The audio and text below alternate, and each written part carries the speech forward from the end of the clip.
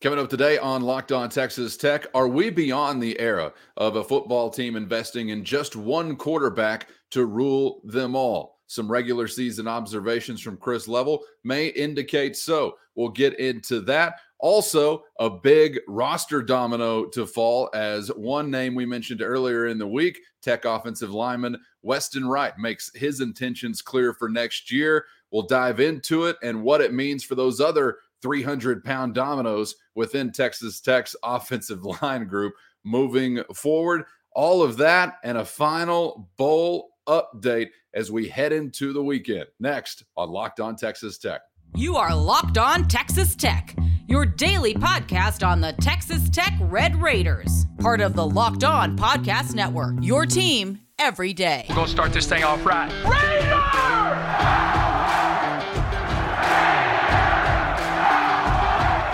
Everything runs through Lubbock.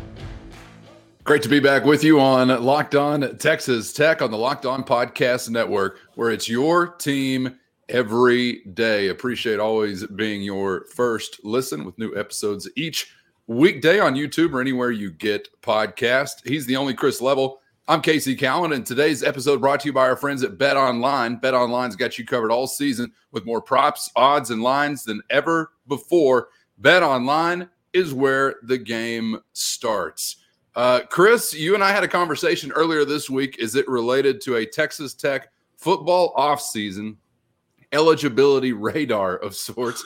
And we're going to continue to get some clarification, obviously, as we roll through these weeks heading towards the bowl game and then clearly into the offseason. But we did get a little clarification on one of those names you mentioned that I thought was one of the more interesting names to mention because it impacts arguably the most important positional group or one of two most important positional groups on a football team, this being the offensive line. And the name is Weston Wright, who indicates that he will forego that additional year of eligibility and seek professional opportunity.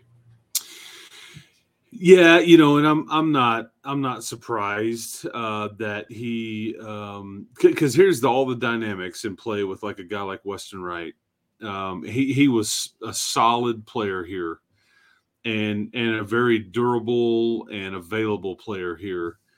And, I think at some point you almost just kind of say, hey, I'm ready to go to the next phase of my life. The flip side too is that there's no guarantee if he stays at guard that he's the starter next year. Now, what do I mean by that? I think that if Cole Spencer, who by all accounts they felt like was the best available offensive lineman that they would have had when everybody was healthy, and he's a guard, and I think they have every intention to move Dennis Wilburn from center to guard because they feel like he is a much better fit at guard, and he was your best offensive lineman. That's really interesting, by the way, Chris, because I think I get what the logic could be there, but that does mean, correct me if I'm wrong, you got to go out and get a new guy to play that position, right? And that was or what if you spend the next month of bowl practices and you give Caleb Rogers a shot at center? Ooh. Because that's what I think that may be what they indeed look at. A shot. I think that's an important word. Yeah, and part of that is because I think that was something that, look, we've had Coach Hamby was on Coach McGuire's show, and that was part of the conversation. Is that the month of December we're maybe going to mix it up. We've got 15 practices, may do some different things and see what some different things look like. And he kind of hinted at putting somebody else at center, maybe one of the tackles. And I think he's referring to Caleb Rogers. I think we would agree that Caleb Rogers wasn't necessarily your best offensive lineman. He struggled at times. Okay. You're being very generous this holiday season, Chris. But I think, Caleb is very energetic, and I think they want to give him a shot there. And yeah, you don't want to rule out maybe trying to bring in a center from the portal and things like that, because now that Weston has opted to not be back. I think there's now a spot that you could go use from the portal. I think that you also have to wonder, are guys like Cade Briggs and Michael Shanahan, who were portal guys last year, are they going to stay here? Because it's pretty evident that they're not going to play or factor in. And I think they've both graduated. And so if they do want to play, I think, maybe you try to help them find somewhere else to go or whatever the case may be. Was a center, right? Or was he projected there? Yeah, and his problem, Casey, was that he had I think it was like a wrist or a thumb or something, and he missed most of the offseason, including most of August. And so he never really got a shot. And then I think when he was finally healthy, I just don't think that the snaps were as good. And he had a hard time holding up strength-wise on the interior there. And so that's why Dennis was kind of moved, permanently to center, and he played center all spring because of the injury to Briggs. And so that's kind of how we ended up here.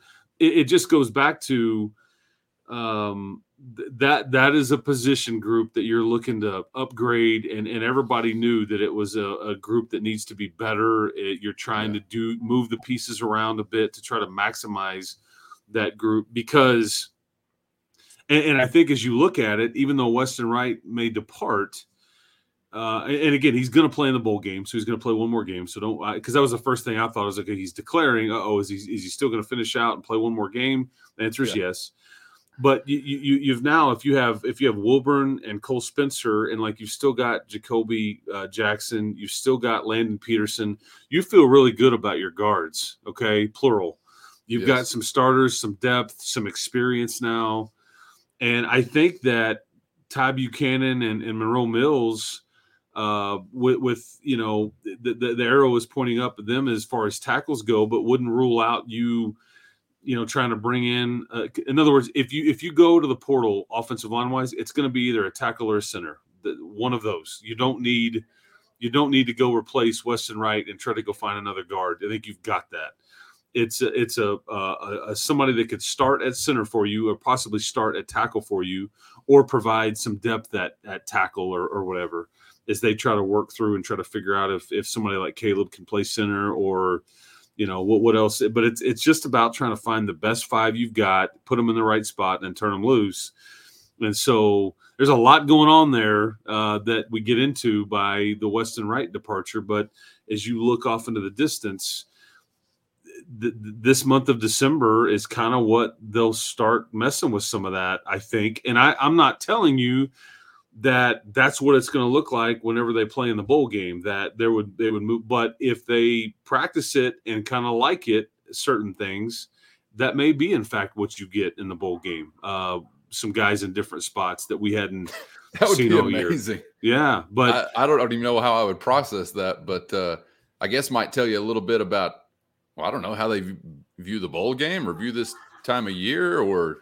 Well, and it's all about who's healthy too, because I don't think you will put your best foot forward to try to win the bowl game. Make no mistake about that. And if they don't really like what they've got, I think you leave it as is. But I'm going to be shocked if they don't practice some of this in December, because that's kind of what this stuff's about. You've earned the right to kind of fiddle with some of this stuff and get a jump start on the spring.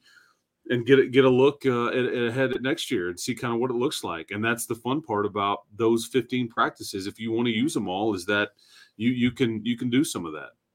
Man, I guess personally speaking, I'm just really rooting for Mills and Buchanan to find some way to be bookends. I don't know, on either side or wherever they can fit in, because it seems like the logistics of going out and getting a reliable tackle as opposed to possibly shopping for a center may be a little bit more difficult. I don't know, Chris, now that I say that, am I wrong? Because obviously the center is the guy that kind of needs to be a quarterback of sorts for that group. Which one is more difficult to go find on the market?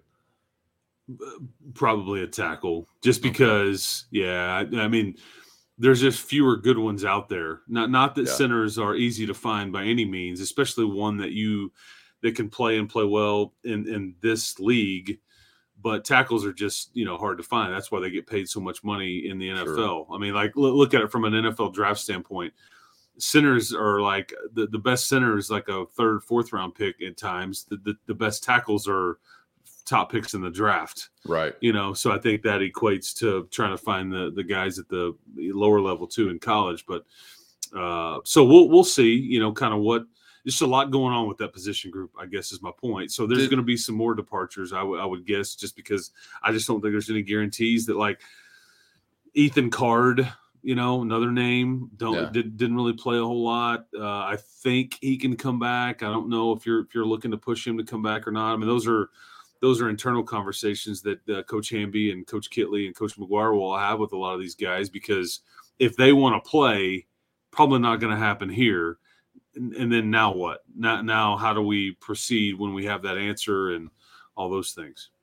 I'm sorry if I missed it, but did you mention Jacoby Jackson in this mix? I think we've talked about him before. He is an interior guy, right? Yeah, he definitely is. And I think, him and Landon Peterson is who really manned that right guard spot almost all season.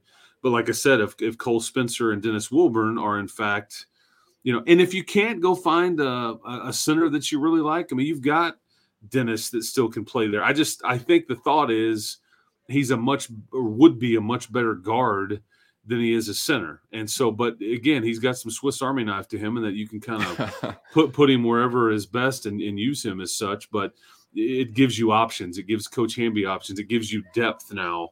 But you've got, those two guys at right guard that have got plenty of game experience. They've started games. They've played in plenty of games.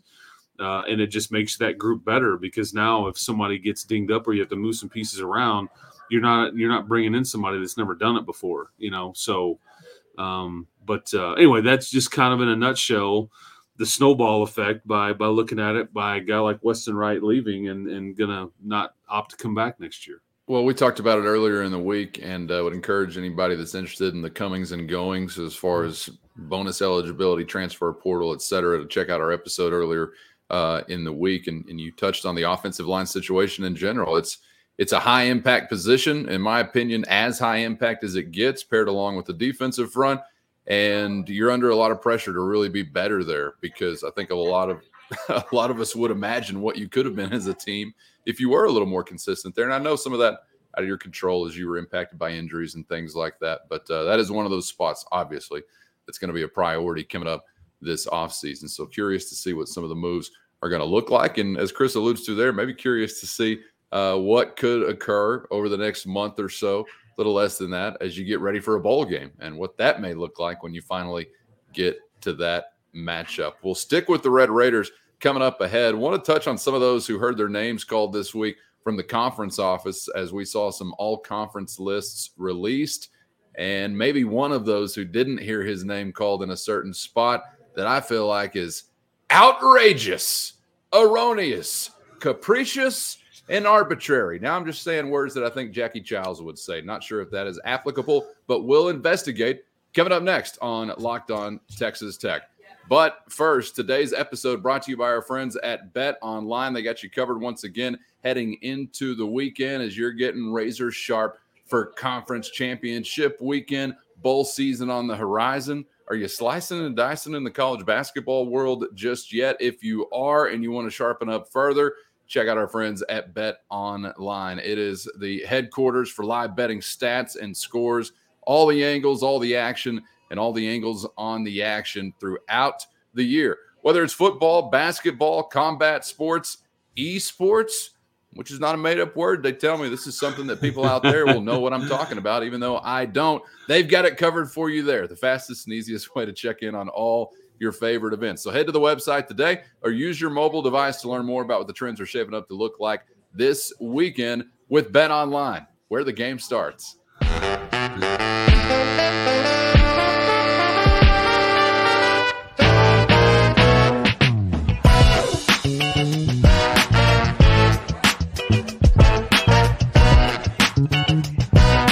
Joining us on Locked On Texas Tech on the Locked On Podcast Network, where it's your team every day with Chris Level. I'm Casey Cowan. Subscribe on YouTube or anywhere you get podcasts if you have not so far. Thanks to those of you who have saddled up for the ride already and are making Locked On Texas Tech your first listen each day. And we hope that you'll make Locked On Sports Today, your second listen where you're going to find instant reactions, big game recaps, and the take of the day on Locked On Sports Today, available on the Odyssey app, YouTube, or wherever you get podcasts.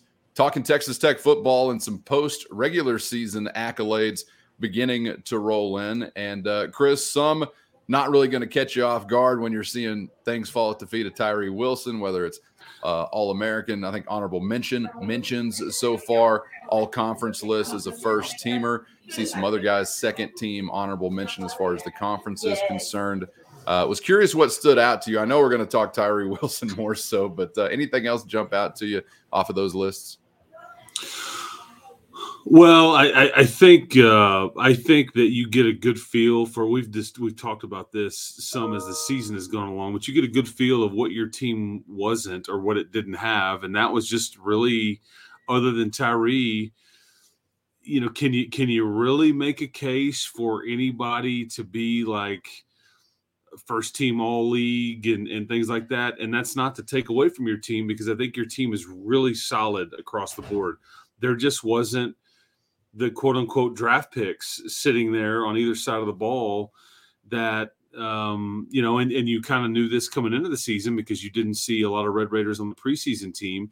And I wonder if some of that on the postseason has to do with what it looked like in the preseason. It shouldn't have anything to do with that, but I just wonder if that's kind of how some of that stuff goes. I'll make that point even further when we start talking about Tyree, but so I'm just looking around for Tech guys, and Malik Dunlap gets his name called. I wondered if Trey Wolf may have a chance, and somebody like that. But there's really nobody else that, maybe Krishan Merriweather. But there's some good linebackers in this league as well. But maybe in Muddy Waters, But as I glance over it, there's just not a lot of Tech love there. But I kind of understand it at some level too. Yeah, Tyree Wilson, first team, Malik Dunlap, second team, all Big 12 defensively. I thought Merriweather deserved consideration maybe for a second team mention. He was an honorable mention guy. But as you allude to there's some stiff competition at that position within the Big 12 conference. Otherwise, you saw guys like Hutchings, Bradford, Muddy Waters, Rashad Williams, Joseph Adidere, an all Big 12 honorable mention guy. And I think that was, I don't want to say exclusively like second half of the season work that he was doing. But as the season went on, Chris, I really felt like when you got into the stretch run of the schedule, I was noticing him a lot more. And that's a name I think coming into the year, maybe I'm a little surprised to see on any of these lists when it's all said and done. So good for him. Well, it's fun to think that he's just a pup, you know, and he's got it all in front of him. And, he's going to get pressed into major duty if you don't see Jalen or Tony come back. But if he's got a chance to still play with those guys and be a part of a rotation where he's kind of gets to continue to grow and learn and emerge as a college football player, it would only be better for him. But it's fun to know that guy's just a freshman and he played so much football because he's only going to be better for it. I know that this is weighted by what you did in conference. So that's probably going to knock Donovan Smith, obviously. But I thought it was interesting. You had three quarterbacks start 4 games. Baron Morton is the guy that gets the mention there as an honorable mention guy on the offensive side. Yeah, and it's other coaches that are voting on this, or supposedly other coaches. Maybe it's somebody else's GA or – who the heck is actually making the votes here. But I'd be willing to bet that, between TCU and Oklahoma State, and there were some of those games where, they really saw how talented he is and all that. Not that people didn't see that with Donovan, but I think that, maybe coaches saw what everybody sees around here, that he's clearly the future. But and in some ways, you kind of split votes right there, because if you can only vote for one guy or whatever, then, right, you got to pick between the two. So, but yeah, I mean, again, and another freshman, hopefully has it still all in front of him. Well, and I don't want to get too bogged down in the honorable mention list. I mean, it is what it is, but I was just kind of surprised to see who was bubbling up in the eyes of others, maybe compared to what we've seen here. And the offensive linemen that get mentions are Peterson and Dennis the Menace Wilburn. So I just thought that was kind of interesting too, to see them included among those guys up front. And we've known this about Dennis. I think it's nice. Yeah. Landon Peterson got some, and again, He's been missing the latter part of the season, out for the year, not going to play in the bowl game, and all that. But that's the part that we talked about some, but I just don't know if enough people realized, whenever Mills was out and Peterson was out, you're really flawed up front, or trying the best you can to keep it afloat. And you didn't have that many bullets to fire as it was. And, but yeah, nice to see Landon, because I think he's I think a sophomore, so he's still got plenty of years left to play here, and we've already clearly established what we think of Dennis. Man, he thank God for that dude. I mean, because I think he saved your bacon all season long. No question about it, man. And just an awesome story. I'm glad to still be riding with him. He's the best kid too, man. He's the best kid too. Smile. You would have to assume, just because of the story, man. I don't know his background. I know his sports background. I don't know his personal background, but who does what he did? Exactly. I mean, just yeah. I'm 3 thumbs up on that kid, man. Is that your big toe? Well, I don't even want to guess. Tyree Wilson, defensive player of the year, co-defensive player of the year. I think he's got to be on these short lists. Were you surprised to not see him actually get a mention there? Yeah, I was. I think statistically, he's better. I think he's a better player. We're obviously a bit biased in this space. I think part of the preseason list, because it's Felix Anduke Amoza, I think is how you say his last name. Sorry if I've screwed that up. The Kansas State kid. Yeah. He was the preseason defensive player of the year. Right, wrong, or indifferent, I think that does carry some weight. He did not have a bad year by any means. He was actually really good. I just don't think he was as good as Tyree Wilson. The other thing that Tyree Wilson has working against him is he didn't play the final 2 games, and you ended up winning both of those and all that, as you look at this. But, hey, man, Wilson's going to go make a ton of money. He's going to get picked really high. And so it's really just left for conversations just like this. The NFL folks know what he's about, what he's capable of. The other guy that I wouldn't have been surprised to see get some mentions for Defensive Player of the Year was Jaylan Ford at Texas, because he was their best player, and I think he made some very impactful plays to help them win games or to seal games, things like that. And so again, are you splitting votes? Is it, does that hurt a guy like Tyree's case that there may be more than one other option? And so it splits it and it hurts all those guys. And so they just end up going with the one that was the preseason guy. I don't know. I'm playing these hypotheticals. I'm not real sure, but anyway, but yeah, I was hopeful that he would got the nod there, but he didn't. Defensively heavy for Texas Tech as far as any of these mentions, and probably not all that much of a surprise. But I think some Tech fans may be surprised if you just ask them, okay, besides Tyree Wilson, who do you think your second best defensive player is? And I know there are all kinds of metrics by which you could define what I just said, but Malik Dunlap is your second team mentioned. And I don't know that that'd be the second name on everybody's list. And I think maybe that's about what the other group of corners in the Big 12 look like, as much as it is where does he rank on your defensive team? Does that make sense? Yes, sir. Yeah, I got you. It'd be because I think you and I would both agree that Krishan Merriweather was that we could make a case for Kosa Eldridge. I could certainly make a case for Muddy Waters. I mean, and there's some other guys that I think were more important to what you were doing.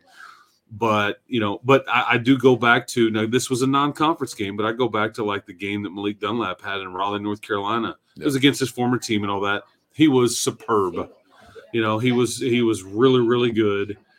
And so, anyway, I don't know if that's how that goes or not, but I have a feeling that conversation is more about the other group of corners in the league as opposed to what your team looks like per se. Yeah, that makes sense. Congratulations to those guys that got a mention on whatever list across the conference. Your specialists and Wolf and McNamara were all Big 12 honorable mention as well. So something for us to chew on, and as you said, will not affect the dollars there to be made for guys like Tyree Wilson one way or another. But I'll complain about it a little bit because we can. Coming up next, let's get back to these 12 games. Regular season in review, and we'll get to the whiteboard, chalkboard. Not sure if you're a dust or marker kind of man there, Chris, but 3 things that are standing out to Chris Level we'll discuss next on Locked On Texas Tech.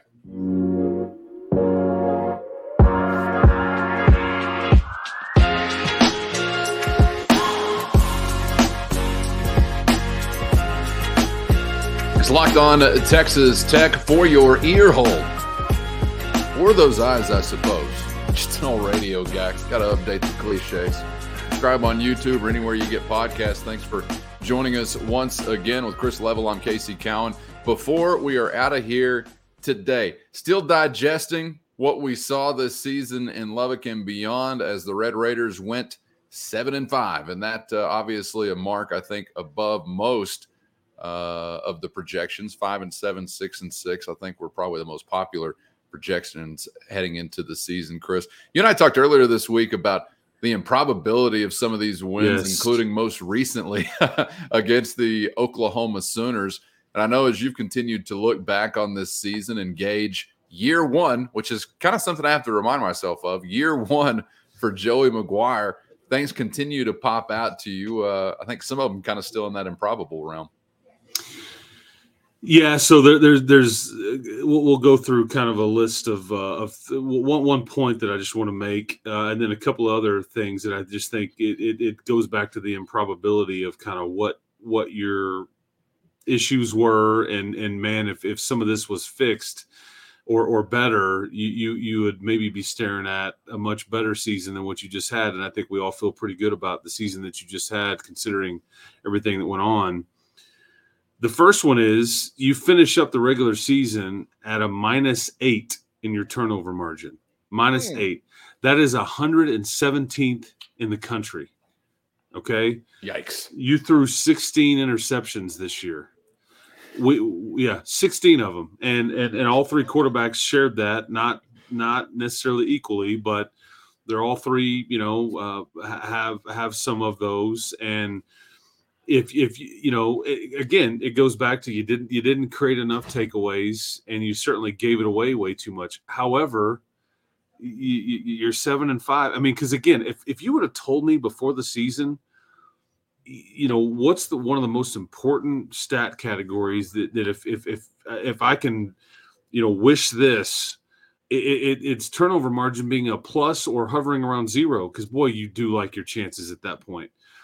Because in any close game, that's sometimes a difference, and it can win you games, and in some cases. But sure. -8, okay, on the season. And again, there's only like 10, 12 teams that were below you in the country. As far as that goes, I mean, -8. So if you were just -5, maybe it alters a game or two, and maybe we're talking about a 9-win season just like that. So that just goes to show you how close it can be, and how still good you were despite your own inadequacies from that number. But man, does that even count the onside kick going the other, or I mean, think about other. No, these.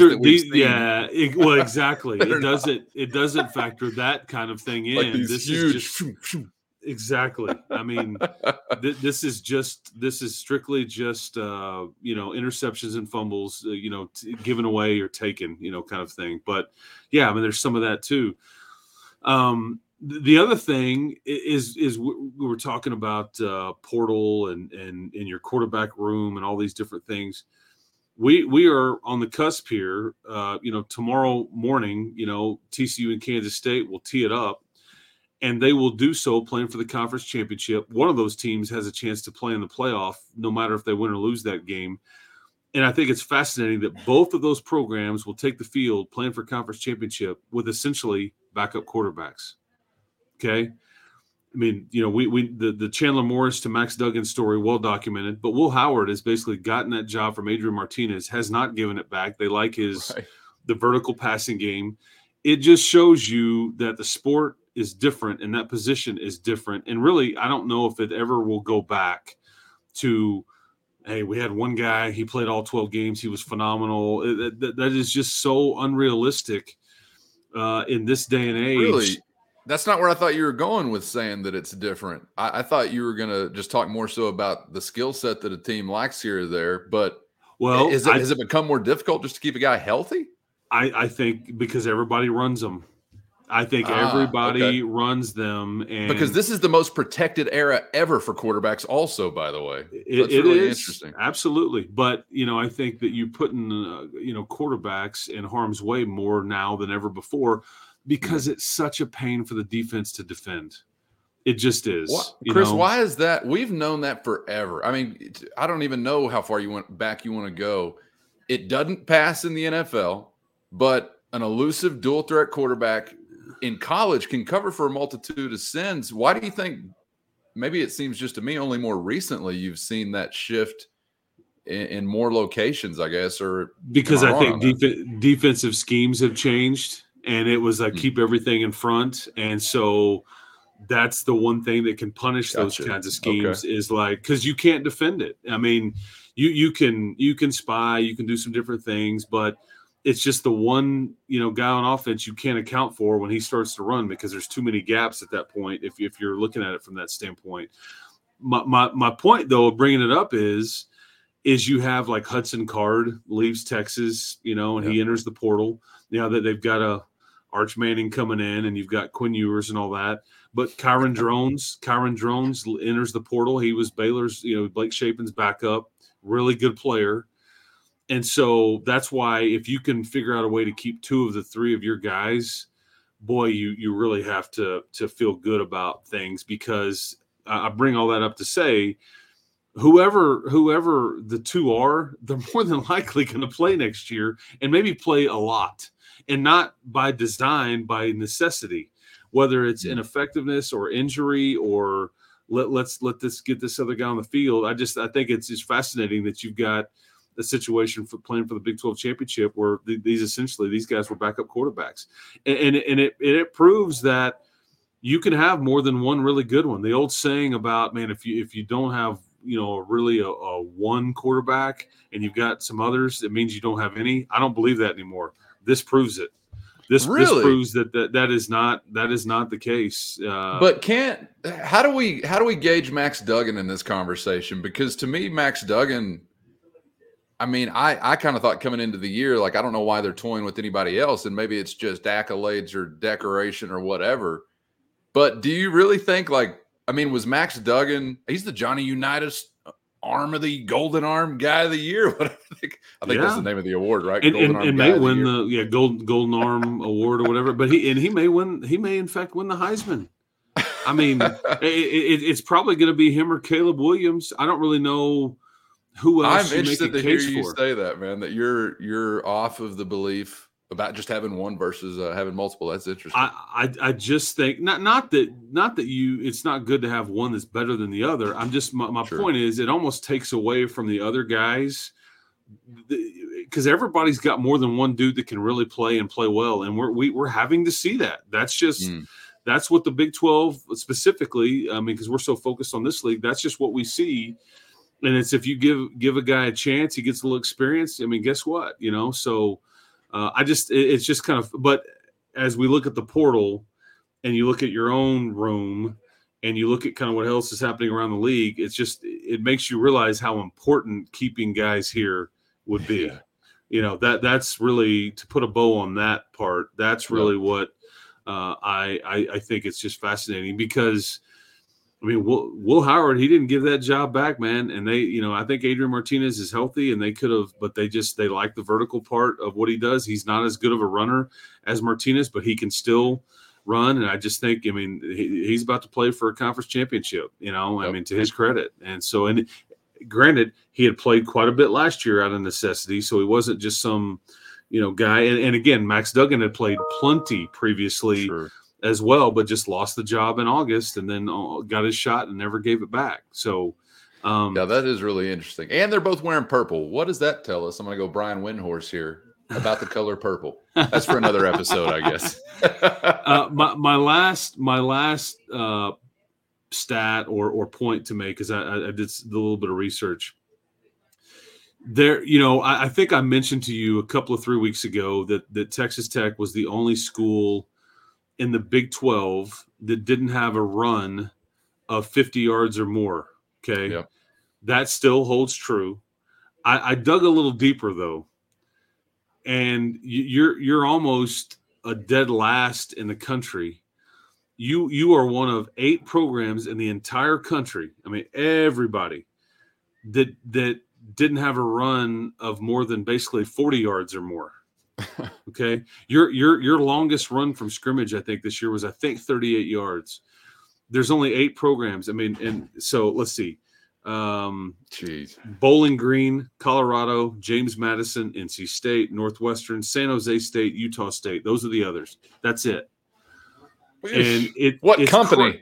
Exactly. It's crazy to think, because if you mix some of that in, some big play potential, it's just amazing how much easier, play calling gets and the margin for error gets. And, maybe you avoid some of these turnovers that you had because you keep the drive alive. And that's maybe, 2 plays later, it's like, oh, we had a tipped pass and they picked it off and that drive's over with, instead of just taking it to the house, score points, game over.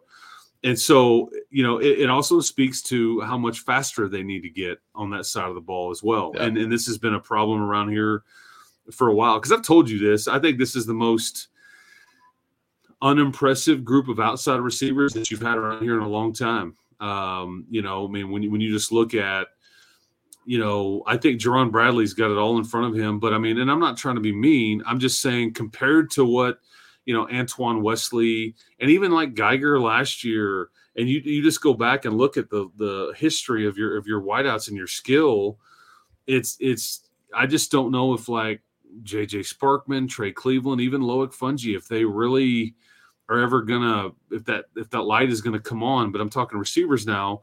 But even then, that position had an issue with just not being able to run away from people or have big plays. You'd have the big catch, and then I get tackled right here. So, but the rushing thing was just crazy to me, because that is hard data.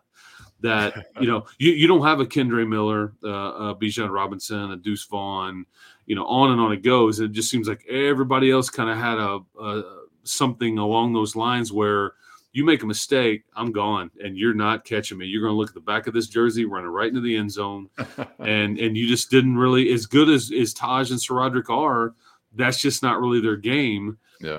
So anyways, but just 8 other programs, or 7 others, I guess, in the country that you were the 8th that didn't have a run of 40 yards or longer all season. Is there any, and I know transfer portal stuff is still yet to be revealed, but from a recruiting perspective, is there any speed on the horizon? Do you have any hope of improving that? Yeah, I think one, you're going to get, I do think SaRodorick will, leave and not come back. And so you'll get a lot more Cameron Valdez if he's healthy. Yeah. I think Bryson Donnell is somebody they feel good about.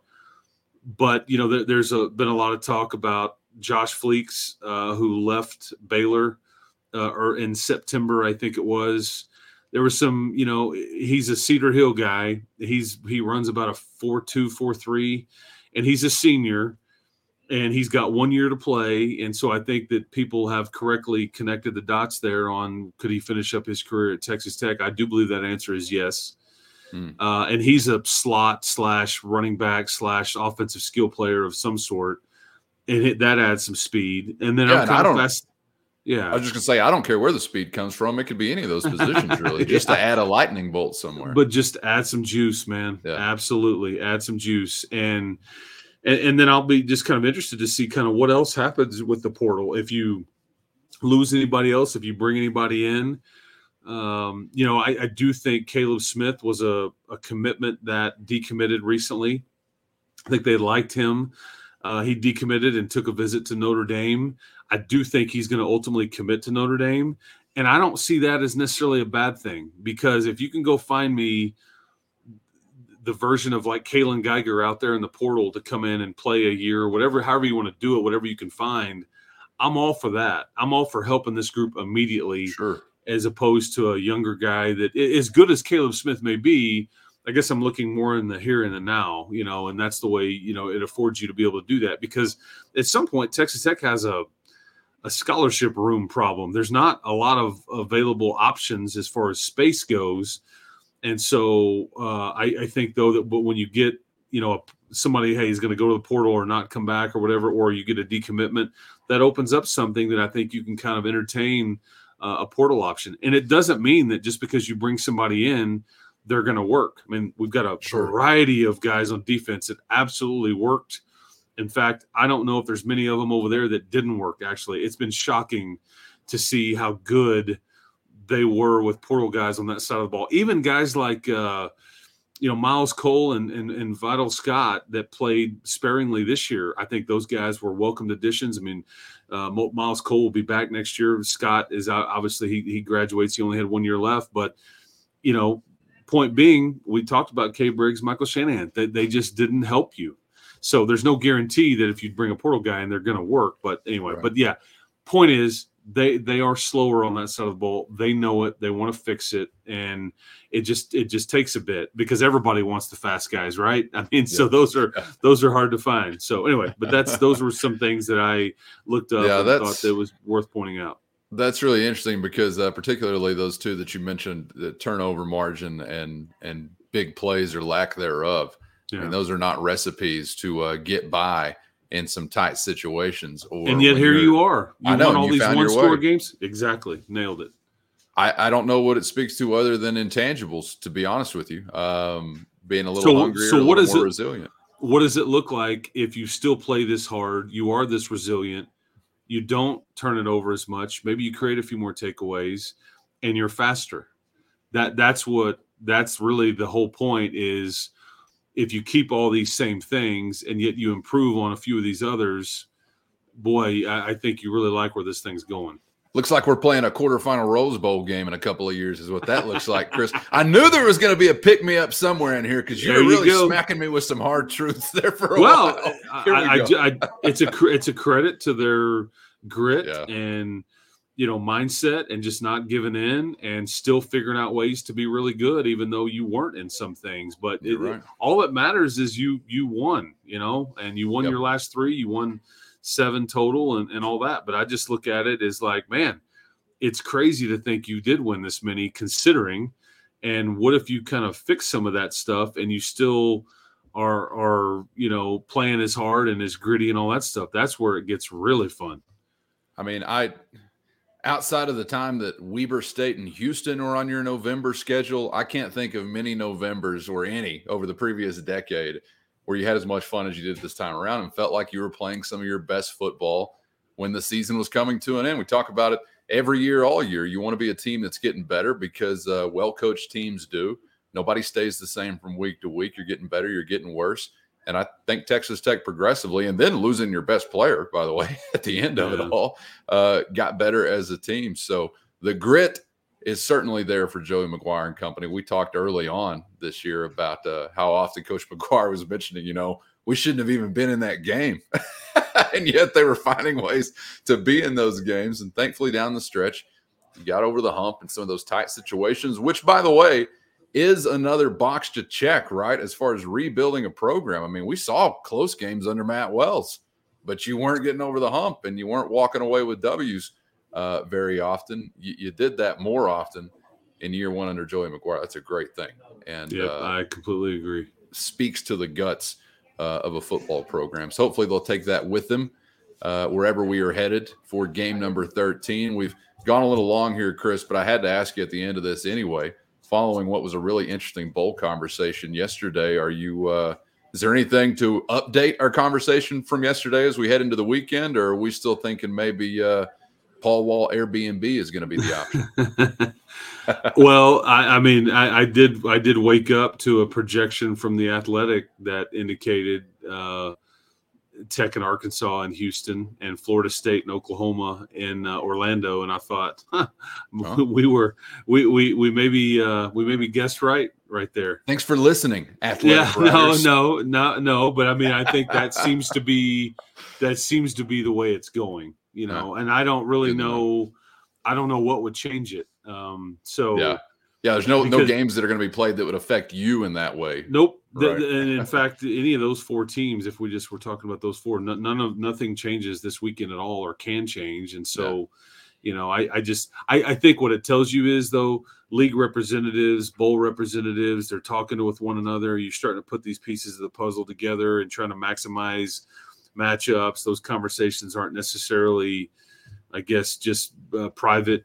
People can kind of read the tea leaves or are aware of what's going on, but maybe that's exactly what we get are the Hogs in Houston. And I'm here for it. Sign me up. For sure. I really think after processing that more overnight, while I was attracted to it to begin with, because you're here in the great state, it is in very large part about, for me personally, having an opponent and an opponent's fan base that will be juiced for it. And I think Arkansas will. And Absolutely. I think that's what makes these games so enjoyable when you're in the range of just the majority of bowl games, like Texas Tech, once again, will be this season. So a little heat from the other sideline or the other set of grandstands ain't going to hurt anything in any way, shape, or form. Grandstands in 1945 are playing out at the Carnival. I don't know what I'm talking about there. That's a good point to wrap up the week, man. It's been an interesting one, to say the least, as we basked in the glow of a big win for Joey McGuire and the Red Raiders. We'll get some confirmation before we're back with you next on where we are bowling,